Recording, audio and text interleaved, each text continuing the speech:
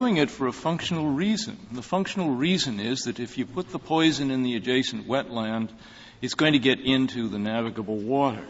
Exactly the same argument can be made as you go further and further up the tributaries. And it seems to me that once you concede, as I think you have to, that there can be a regulation that goes beyond literally navigable water at the point at which the pollutant is added, then you have to follow the same logic right up through the watershed to any point at which a pollutant, once added, will eventually get into the navigable water.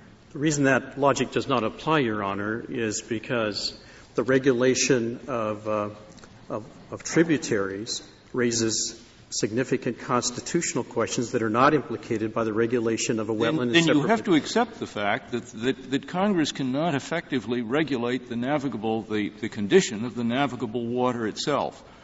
Because if all let's assume there's a class of evil polluters out there who just want to wreck the navigable waters of the United States, all they have to do is get far enough upstream and they can dump anything they want to. It will eventually get into the navigable water and Congress can't do anything about it, on your theory.